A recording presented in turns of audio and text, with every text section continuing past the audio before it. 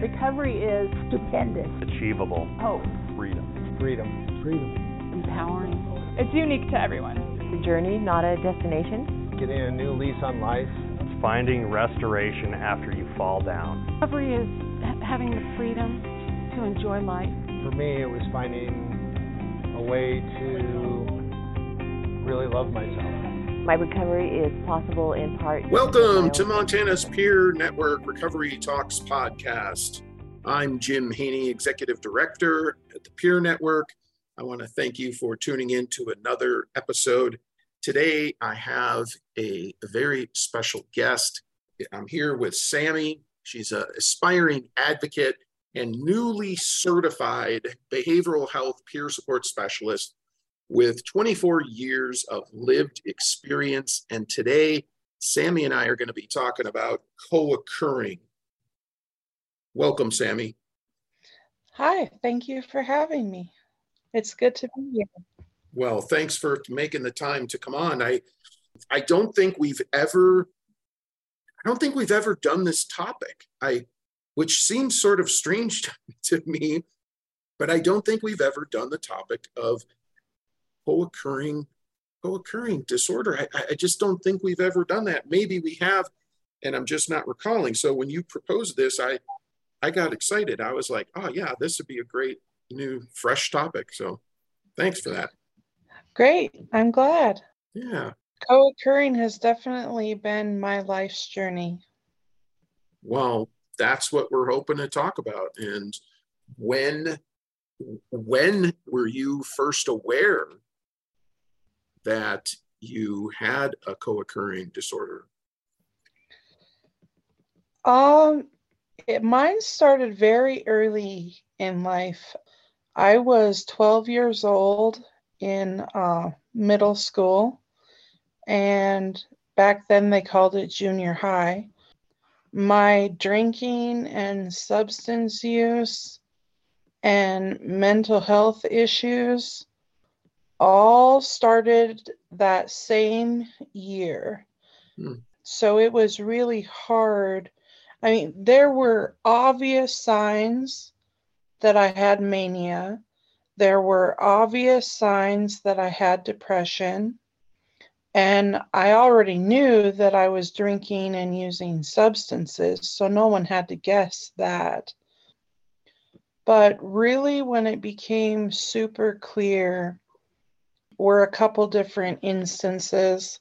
One of my friends that we used to drink and use together, she would say, you know, I really think you have multiple personalities. Oh. And so she made it aware that I wasn't quite normal. And then I ended up having a suicide attempt. And I got institutionalized for a while. And that was my first experience with medication. And so from 12 until I was in my mid-20s, even until I was 30, I struggled with these issues. And did you struggle with understanding, you know, it's for like, I was also diagnosed, dual diagnosis. I got diagnosed in the 90s. We didn't even call it co-occurring. It was so long ago, you know, but that whole, you know, which came first, the chicken or the egg? Did you start drinking? You know, this is what I asked myself. Did I start drinking because I had the mental health issues, or did I have the mental health issues and it led me to drinking? Did you experience that? Oh, for sure. And I think that's what made it so difficult, is because it seemed like I couldn't live with or without the drugs and the alcohol. It seemed like I couldn't live with or without the medication. And so it was like this revolving door of, okay, I'm going to stay on my meds for a while, or, okay, I'm going to lower my usage for a while, and then oh, maybe this day I need to use because I feel so drastic. The world's going to end because I feel this way. Mhm. So I'm going to use. And then, oh, well, now I have compounded mental health systems. It just was this vicious cycle. Mhm. Mhm. I know I had my first suicide attempt when I was 21, but I began to had thoughts about suicide or began to feel like self-harming. I was about 16. And so you mentioned you had the suicide attempt and you were hospitalized and the medications. How old were you? My first suicide attempt was when I was 12. Wow. Yeah. Wow. And I ended up going to a therapy school to finish out my 7th grade year. Mm. And it was a special school where they gave you medication. They I don't remember doing much schoolwork, but it was called a therapy school.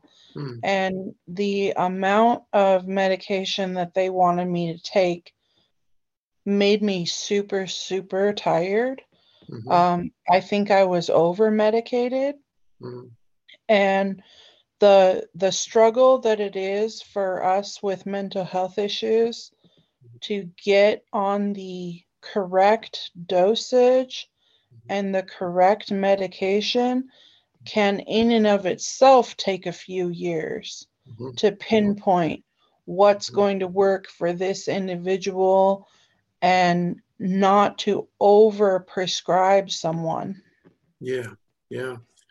I can relate. I remember I was on this one medication that I took it twice a day, and I would go to sleep and I couldn't function. And I remember going to the doctor and I was like, I gotta work. I gotta have a life. Like I wake up and I take it and then I go back to bed, and then I wake up and I'm up for a few hours and I take it and I go to bed. And then the next day I wake up and I take it and I go back to bed. And it's like, it was making it worse. It was making my life worse.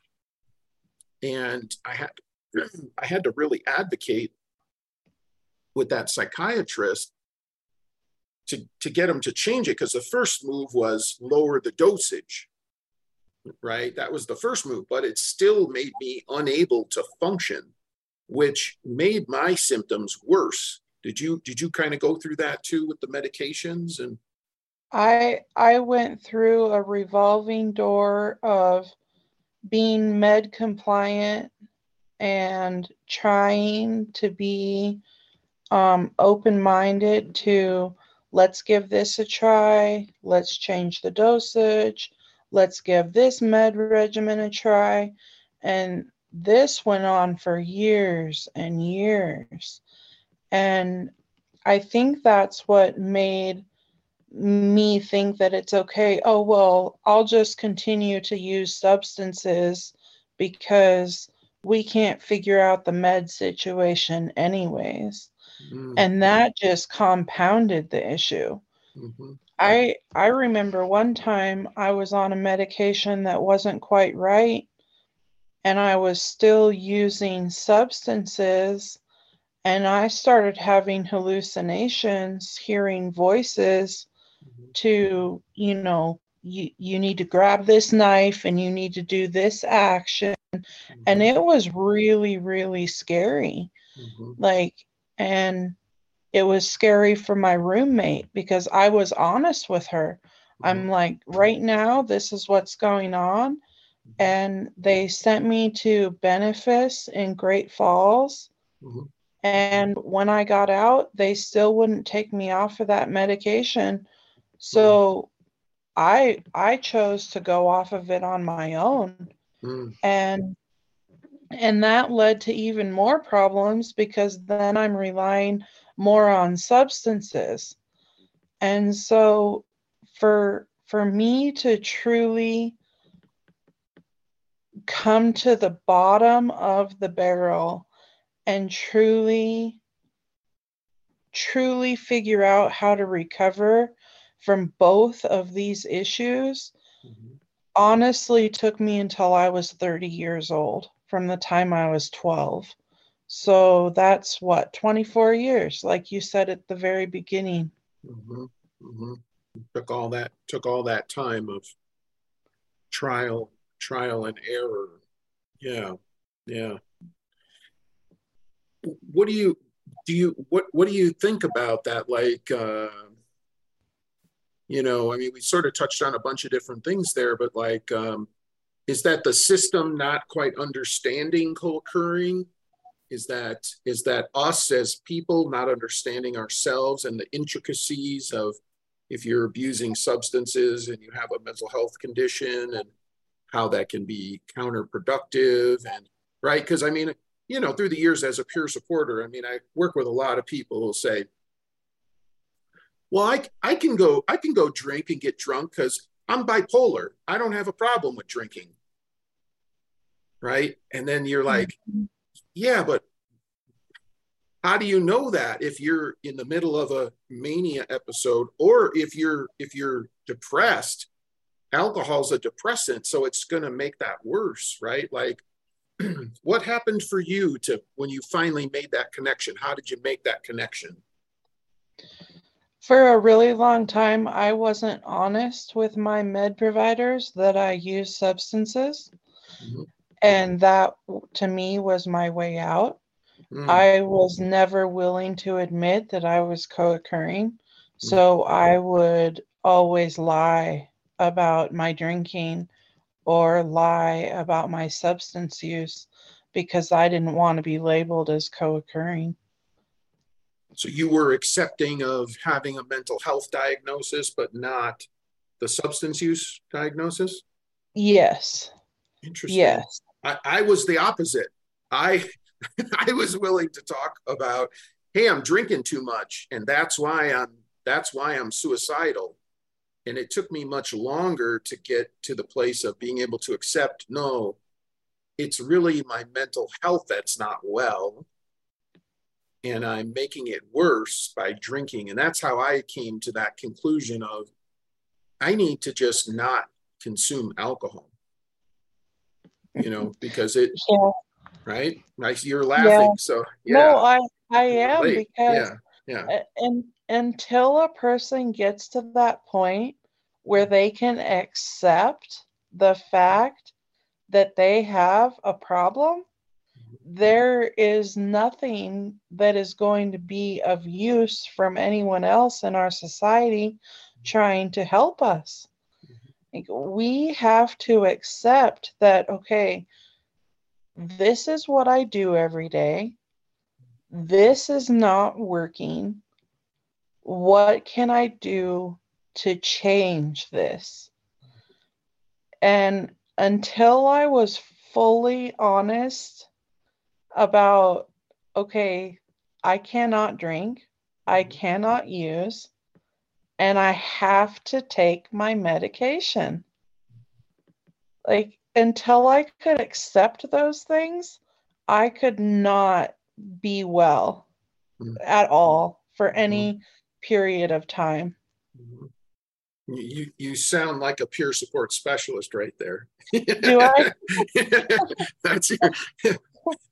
That's it right there, right? Like, real direct, right? Because as peer supporters, that's how we can talk to each other, because we're peers, because we understand, right? That it's like, until you're willing to do these things, nothing changes in your life, and you're just going to continue to suffer. Yeah, nothing changes if nothing changes. Yeah. And the thing I've learned over the last 6 years is that I can finally, for the first time in my life, honestly believe that I can live in recovery. Nice. I can live a normal life. Yeah. And I never thought that was possible. How does that feel?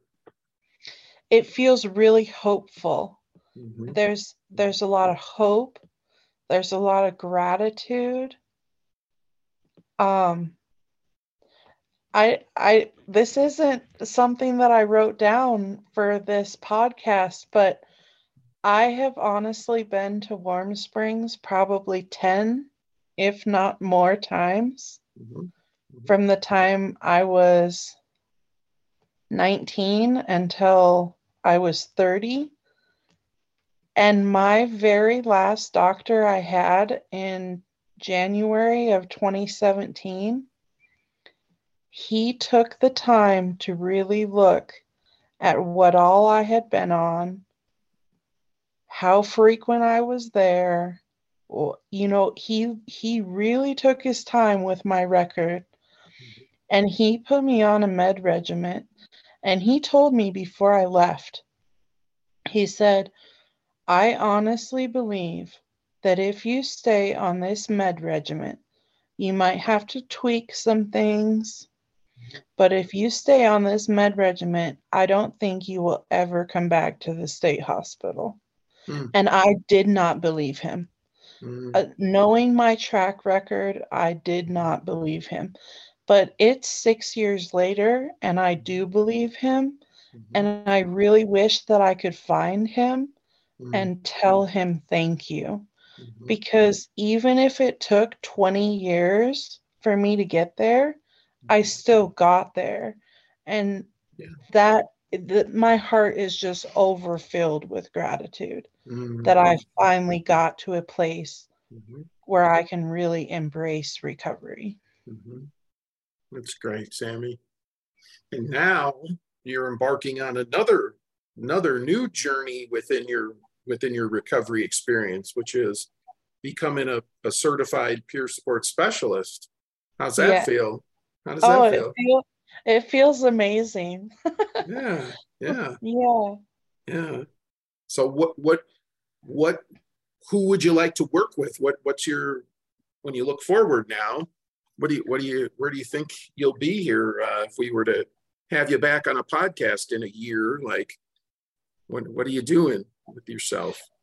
I really want to work. I don't want to limit myself to only working with people with addictions. Because I have a lot to offer for the mental health side of things too. So if I could work with people who have co-occurring, I think that's where I would be most beneficial. Because, I mean, my recovery isn't just taking my meds. My recovery is also staying clean and sober, and it's also using my support system. And so that means that I have a daily plan that I follow. That means I have monthly appointments that I'm committed to. That means 12-step programs are a part of my life. Like there's a lot that I do to maintain. I don't want to say what I've built, but I guess I have built this way of life. And I value this way of life so much that I'm willing to keep giving to those aspects of my life that keep me in recovery. That's great. That's great. Do you think you would ever go work as a peer support specialist back at the state hospital? Where, do you think you would ever do that? I filled out an application last week. You did? I did. And good for you. A couple people who I know have worked there advised me not to work there. And I know that they're not in a good place. And I mean, I know that, but I also know the need. And I also know the value. And one of my goals is to bring RAP to my community, Wellness Recovery Action Plan. And the state hospital wants someone who can bring RAP. And for me, in my mental health recovery, my RAP plan was indispensable. Like, creating that RAP plan for mental health, like that was the difference between institutionalization or realization. So for me, RAP with mental health is very, very important. That's great. So you did fill out an application for the hospital? Yeah. I did. I think think it was Friday of last week, the day That's after they great. gave me my license. That's great, Sammy. I mean, that's why I brought it up, because I had this experience with when I started Montana's Peer Network. I did groups. I went to the state hospital and ran groups, but I also went to St. Peter's Hospital in Helena, and I was doing groups there too. And that was very healing for me. Both of those experiences, as somebody who was hospitalized 3 different times, it was a very healing process that I needed to go through, to go back and to give back and just be in that environment and know that I could walk out the door, knowing that when the day is over, I could leave and nobody would chase me down and, keep me there and, right. And I had to I had to heal that. And hearing you talk about it, it makes me think that, you have such a powerful message and you articulate it so well that I bet you would really connect really well to our peers that are in the hospital. Thank you, Jim. Yeah. Well, if there's anything that we can do on our end, you just let me know. You can always put us down as a reference for sure. So thank you. Yeah. I think, co-occurring disorder presents some unique challenges. It did for me, and I think as a peer supporter working with people, but you've articulated it really well, because ultimately it comes down to the individual. And if they're not willing to address both, and it doesn't matter which came first, right? I racked my brains for years trying to figure out which. It doesn't really matter. Until I was willing to do that, nothing was going to change. So yeah, nothing changes if nothing changes. Yeah, it's great. And sometimes just one little step, one little ounce of willingness can just flip on a light switch and bring that awareness that, okay, this is what I'm going to do. This is what I'm going to do for my sanity. Because doing the same thing over and over and over and expecting different results is the definition of insanity. And I did that with medications. Oh, I'll try it for a while. Oh, it doesn't work. Oh, substances. Oh, it doesn't work. It's this revolving door for 20 years I lived that way. And finally I realized, no, I need to actually take my medication every single day, and I need to actually abstain from drugs and alcohol. And during this last 6 years, I have a daily plan that's so solid. It works. It really works for me. And I can embrace spirituality. I can embrace other people's opinions. I can just truly be a part of the world as a functional member of society. And that just means so much because for so long I didn't know who I was. All I wanted was to escape the reality of who I didn't know I was. Yeah, and that's like the gift the gift of recovery, isn't it? Then we get to discover those things, what the things we like and the things we don't like, and who we are, and we begin to, you use this word, build a new life in recovery. Yeah. Feels good. It does. Yeah. Very, very, very much gratitude here. Yeah. Yeah. It's great. Well, Sammy, I want to thank you for taking the time with us today to come on and talk about this. And I would invite you to come back and do more podcasts with you. I know you'll stay in touch with us. I know you're involved with the Peer Network, but you're very articulate, and I'd love you to come back and maybe we talk about some other topics on another podcast. How's that sound? That sounds great. Thank you so much. Yeah. And we want to thank you too, the listener. If you don't tune in, then we don't have a reason to do these podcasts. Thank you so much for taking the time to tune in to another episode of Recovery Talks from Montana's Peer Network. Thank you. Recovery works and recovery is possible. Recovery works and recovery is possible. Recovery works, recovery is possible. Recovery is possible. Recovery works and recovery is possible. Recovery works. And recovery is possible. Recovery works and recovery is possible. Recovery is possible.